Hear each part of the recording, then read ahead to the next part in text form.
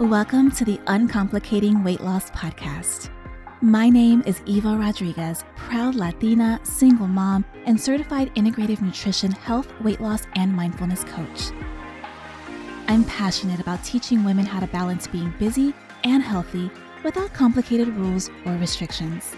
On this podcast, I'll be simplifying weight loss concepts and mindset shifts so that you can be confident in your curves.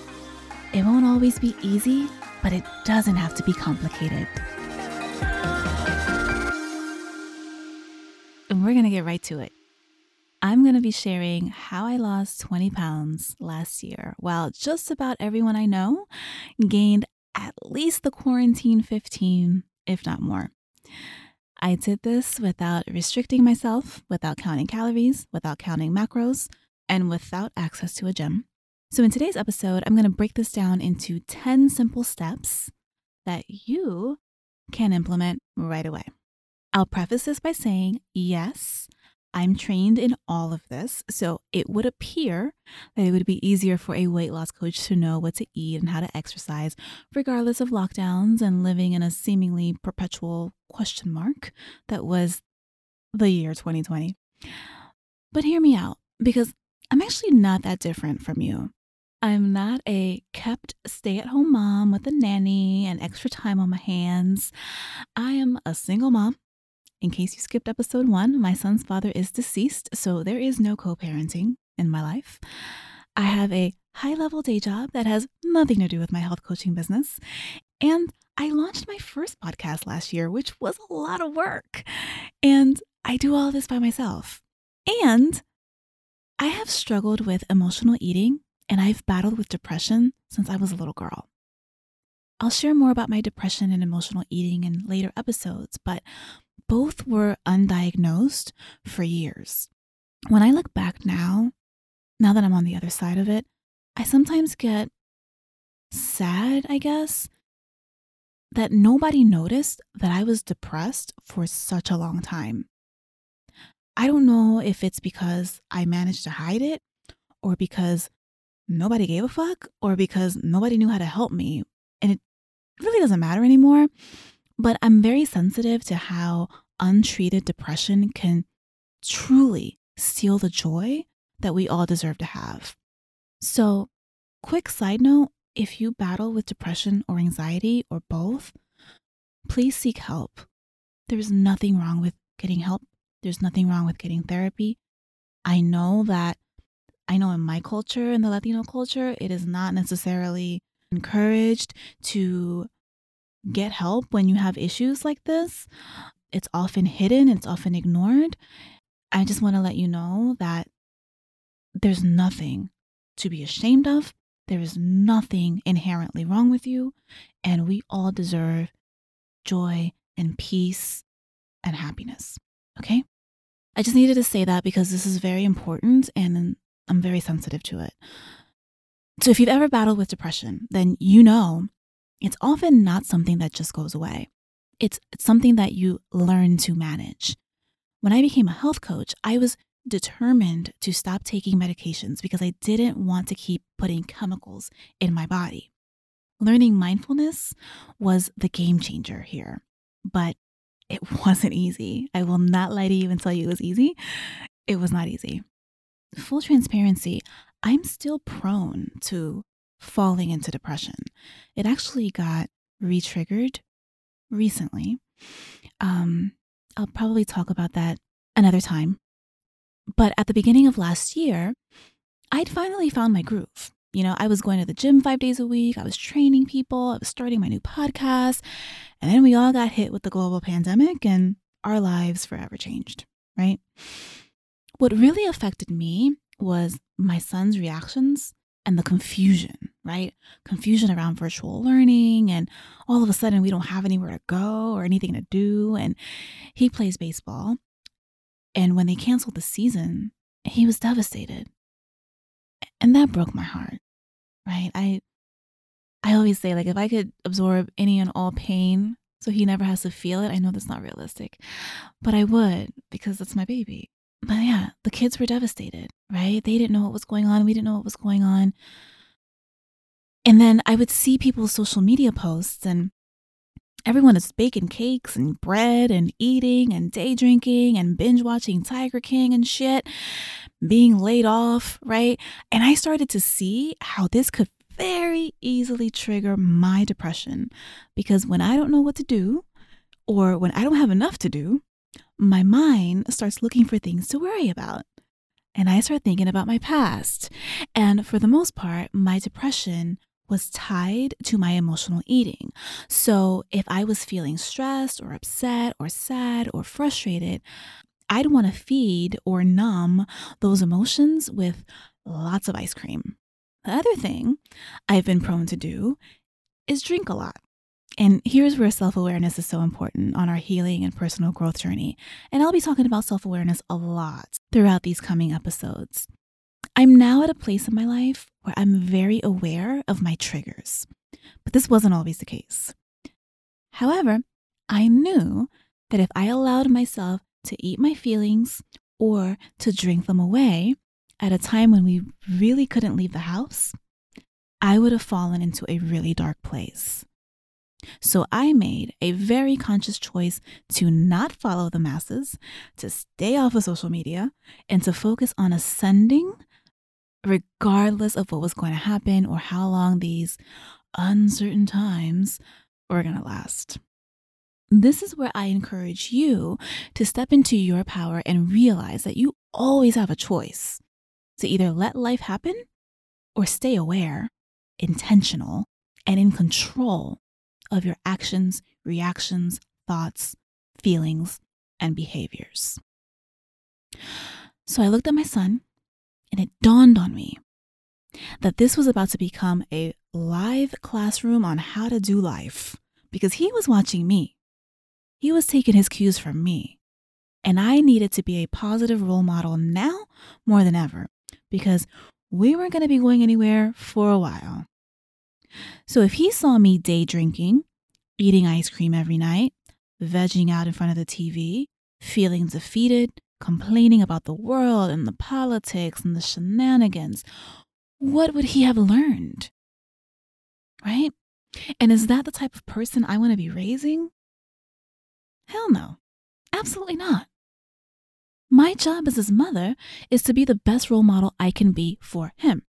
So I made a choice. Not only did I remember my why, which is always the anchor to what we do, I had to refine and redefine my why. That's what kept me from getting too deep into my feelings, where I wouldn't be making clear decisions, where I wouldn't be able to support him through a child's perspective of how the world was shifting. So that is step number 1, getting crystal clear on your why. For me, it was deeper than not wanting to gain weight, not wanting to compromise my immune system. It was, I needed to show my son what strength and resilience and staying positive in the midst of chaos truly looked like. Letting myself go, saying, fuck it, nobody's gonna see me anyway, we're all stuck anyway, was completely misaligned with my why. And the thing about your why is it can change, it can evolve. You can have more than one why. It doesn't have to be super deep and spiritual and life-changing. It just needs to motivate you. These are the things that you go to, that you remind yourself of, that anchor you back to your goals. And that's why having a very clear why is so important. So if you don't have a very clear why on why you want to lose weight, that's where you want to start. Write them all down. Don't judge yourself when you do this. It doesn't matter if it seems vain or if it seems whatever. Don't judge it. Fuck what everybody else might think. No one's going to see this shit anyway. Just needs to matter to you. So that was number 1. I got very clear on my why. The second thing I did was I cut out heavily processed foods. In case you're thinking, what the fuck are heavily processed foods? Don't worry, I got you. Think frozen pizzas, frozen dinners, microwavable dinners, canned foods, soda, donuts, cookies, baked goods, candy, sugary breakfast cereals, chips, deli meats, okay? Heavily processed foods usually contain artificial ingredients like preservatives, colorants, fake flavorings, and chemicals. This, in and of itself, also cut out a significant amount of sugar that I was consuming. And I'll be doing an episode about how and why sugar makes us fat and sick. But processed foods are filled with all kinds of shit we don't need to be eating and lots of hidden sugar. I noticed right away how much lighter I felt just by doing this. This actually forced me to start cooking again, which was the third step. I'd gotten so busy working and grinding that I would only cook maybe 1 or 2 meals a week. And some weeks I'd just be too busy to cook at all. So I relied a lot on takeout or, I'll just make a quick sandwich or something, right? So when I started cooking again, that completely changed the game. And I'm actually a really good cook, if I do say so myself, but I don't have a lot of patience and I am nobody's Martha Stewart. Okay, I don't want to stand in the kitchen for more than 20 minutes at a time. I don't have the time or the patience for meal prepping or chopping vegetables on a Sunday afternoon for 2 hours and sorting out bento boxes and shit. So you will never hear me preach that shit, ever. If it works for you, that's great. And I know lots of people who find joy in chopping vegetables on Sundays. That just doesn't work for me. What does work for me is meal planning. So let's make that number 4. I use an app. I tell the app what I want to eat for the week. The app gives me my grocery list and I order that shit online. Because you want to know what else I don't like? Going to the fucking grocery store. Can't stand it. I don't know why. It's just I don't like it. So I always think of what's the most efficient way I can do something. How can I set myself up for success? For me, it's simple but healthy recipes, right? Another thing, make sure you have the tools that you need to make cooking simpler. I have a chopper, a crock pot, a salad spinner, a vegetable steamer, an air fryer, a toaster oven. These are all tools to simplify your life in the kitchen. Use them. None of this shit has to be complicated. Cooking is not hard. If you can read, you can cook because you can follow directions. It's really that simple. Follow directions. We learned that in elementary school. My son made tacos the other day. He's 9. If he can make tacos, you can fucking cook. All right? Again, it doesn't have to be complicated. We sometimes overcomplicate life, right? And in my own journey, I've become the queen of uncomplicating shit because whenever I run into too much resistance, I'm more than likely to sabotage myself. And I'm just keeping it real, which leads me right into step number 5. So this is a concept that apparently is common sense, but I never thought about it. So maybe I just needed it to be explained to me in a different way. But I learned this when I was training to become a health coach. And the concept is fucking simple. Cook once to eat twice or even more, right? So basically it's batch cooking. And I used to struggle with this because my son doesn't like leftovers. Well, he didn't like leftovers. We had to do some mindset work around that. And part of it actually might apply to you. It's the idea that food is just fuel, right? We often give food way more power than it actually needs. And that's how it becomes like a friend or an enemy or something that you can't control yourself around when it's just fucking food. So let's depersonalize food, okay? The purpose of food is for fuel. It's not for comfort. It's not even for taste. It's really just fuel. It's just energy that our body needs, right? And this is how you make food neutral. So if you have a complicated relationship with food, which I had for many years as an emotional eater, this is a really good place to start. If you eat the same thing 2 or 3 days in a row, so the fuck what? You're saving time. Every meal doesn't have to be unique or extravagant. It just needs to fuel you. So, it might require some mindset shifting, on your part, but it's real. Something that I always get asked is what diet I follow. And part of my training on nutrition required me to learn over 100 dietary theories. So I'm familiar with a lot of the popular ones, and I know coaches and trainers who are like hardcore keto or vegan or paleo, and that's fine. I am none of the above. I am not married to any dietary agendas or protocols. There are pros and cons to all of them. And as a holistic coach, I firmly believe that it all depends on the individual, your likes, your dislikes, your health conditions, if you have any. I'm actually a really picky eater, and I've gotten a lot better. But one thing I don't tolerate well in my life is restrictions. You're going to hear me say this shit a lot. Again, I'm a free spirit. Don't tell me what I can and cannot eat. Don't tell me to weigh my fucking food so that they can fit into my damn macros, because I don't give a fuck about my damn macros, okay? I practice intuitive eating, and I teach this in my programs with the full knowledge that some people really need structure, and that's okay. And some people really actually want me to tell them what to eat every day, and that's okay. I can do that. You know, it's funny. The main reason for this is usually not thinking that you can trust yourself to make the healthiest choices for yourself. But you can. And I'm happy to help you get there and hold your hand through it, because if I can do it, so can you. And in the spirit of simplicity, here's the essence of intuitive eating. It's just 2 questions. Am I hungry? If the answer is yes, then it's time to eat. And while you're eating, you ask yourself, have I had enough? If the answer is yes, then it's time to stop eating.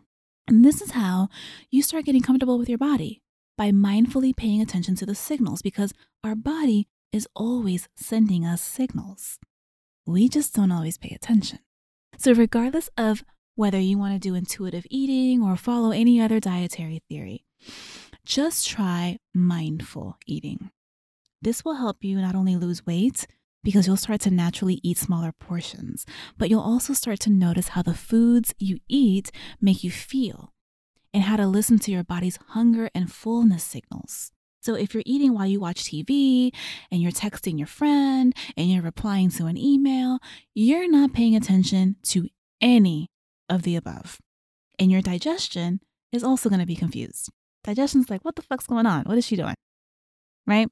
And there's a lot of ways to try mindful eating. There's no like one way to do it. You can try to eat with your non-dominant hand, or you can just try putting the fork down while you chew. And if you've never done any of this, just start with just eating and doing nothing else until you feel full. Just be in the moment and enjoy your food. Just enjoy every bite. Just sit there and eat your food. I know all my multitaskers are like, what the fuck? I can't just sit there and eat.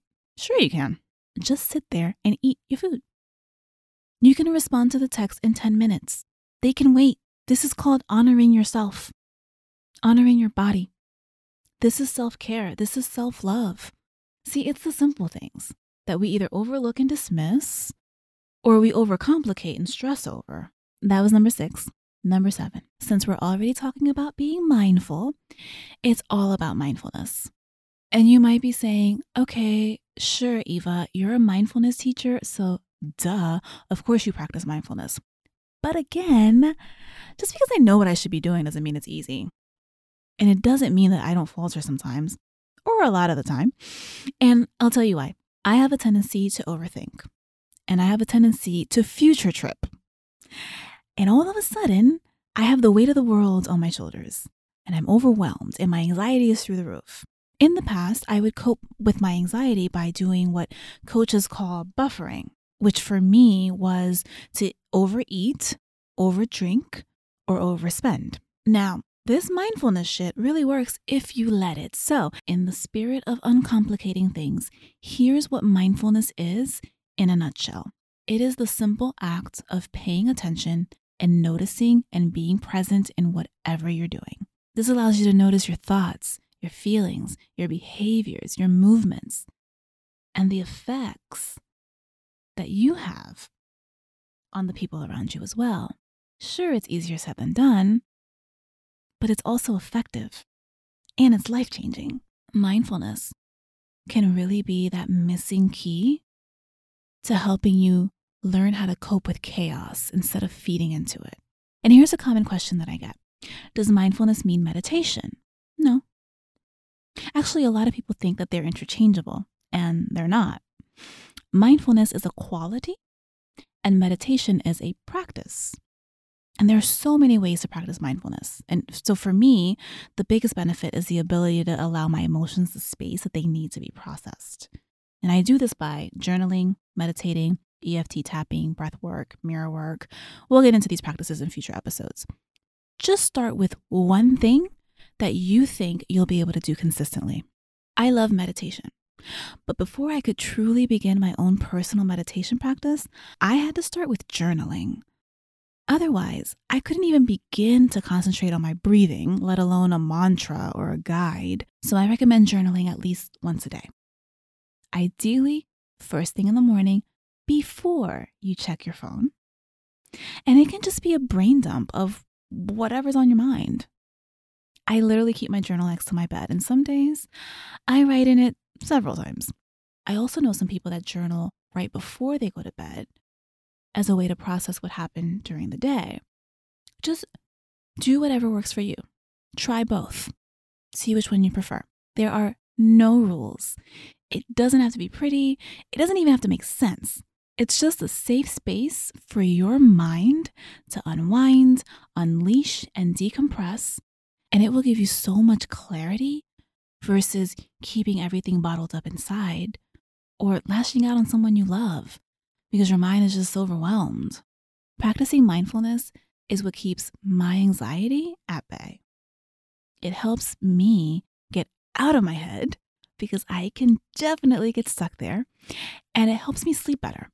And I'll do an episode on this as well, but there's a strong correlation between sleep and weight loss. So if you're not sleeping well, your body's going to hold on to fat. Number 8, I started to drink more water. Most people don't drink enough water. They think they do.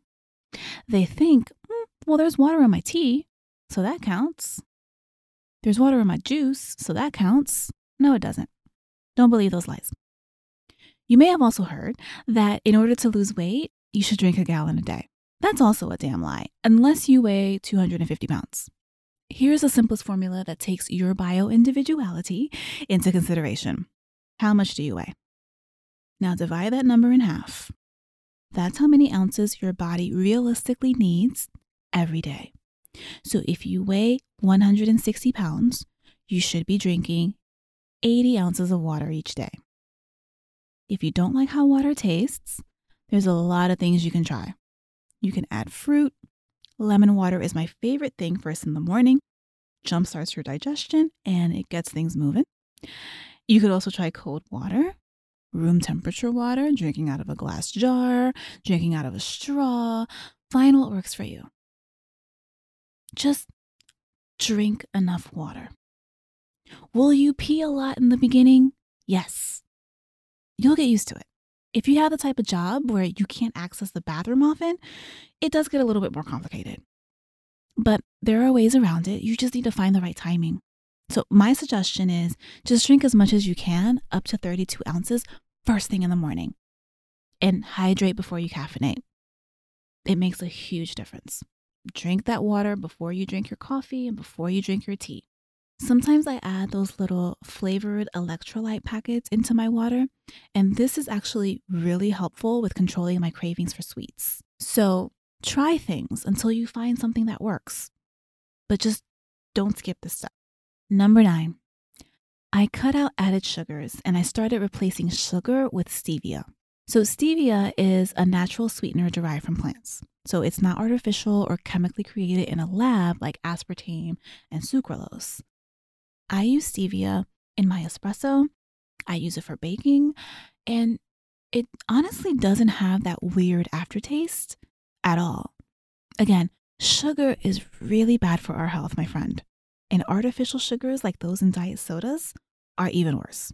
So just because it says 0 calories doesn't mean it's okay to consume. So if your goal is weight loss, You have to cut down on your sugar intake. Am I saying you can never eat sweets again? No. I actually don't subscribe to any of the always and never rules, if you haven't noticed already. I'm just saying start being mindful of your sugar intake. Oh, and there are people who will tell you that since sugar is bad, that includes fruit, because fruit has natural sugars in it. And I fully disagree. Fruit is fine. You're not getting fat because you're eating too many goddamn strawberries. Okay? That's where food rules and restrictions just get ridiculous.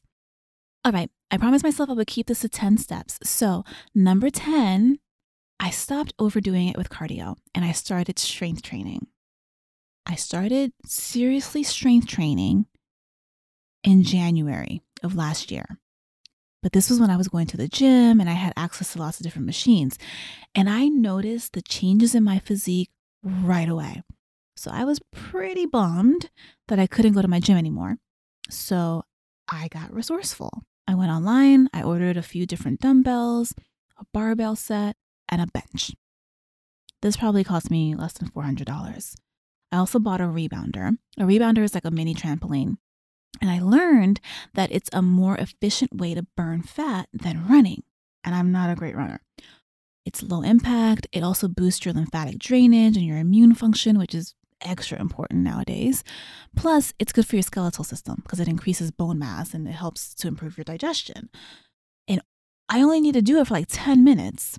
And then I do a quick 20-minute metabolic conditioning or strength training workout with my dumbbells and my barbells. And I do that 5 days a week. So yes, sometimes I miss lifting the heavy weights at the gym. But honestly, I don't have a desire to return to the gym anytime soon. And actually, I'm a lot busier now than I was a year ago. So working out efficiently in as little time as necessary is what I'm going to continue to do because it works. Weight training is the fastest way to change your physique, not cardio. And this is how I lost 20 pounds in 2020. I didn't starve myself. I didn't deprive myself. I didn't run 3 miles every day. I didn't stop eating meat. I don't just eat salads. I built myself a program based on the things that I value: flexibility, simplicity, and efficiency. And if I can do it, so can you. So since I'm no longer taking private clients, I've been working on packaging my program, this exact blueprint that I perfected over the past year. And I'll be offering it digitally for anyone that's looking to either lose that quarantine 15 or lose those last stubborn pounds that just won't go away. And I cannot wait to share this with you. So stay tuned for that. And be sure to subscribe to this podcast so that you're the first to know when it becomes available. I hope you found this helpful. And like I said, if I can do it, so can you. I'll talk to you soon. Bye for now. Thanks so much for tuning in this week and trusting that none of this has to be complicated. At the end of the day, I want you to feel empowered to know that you can have the health, the body, and the life that you desire. Be sure to subscribe so you never miss an episode and tag me on Instagram while listening at It's Eva Rodriguez so that I can support you along your journey. I'll talk to you next week.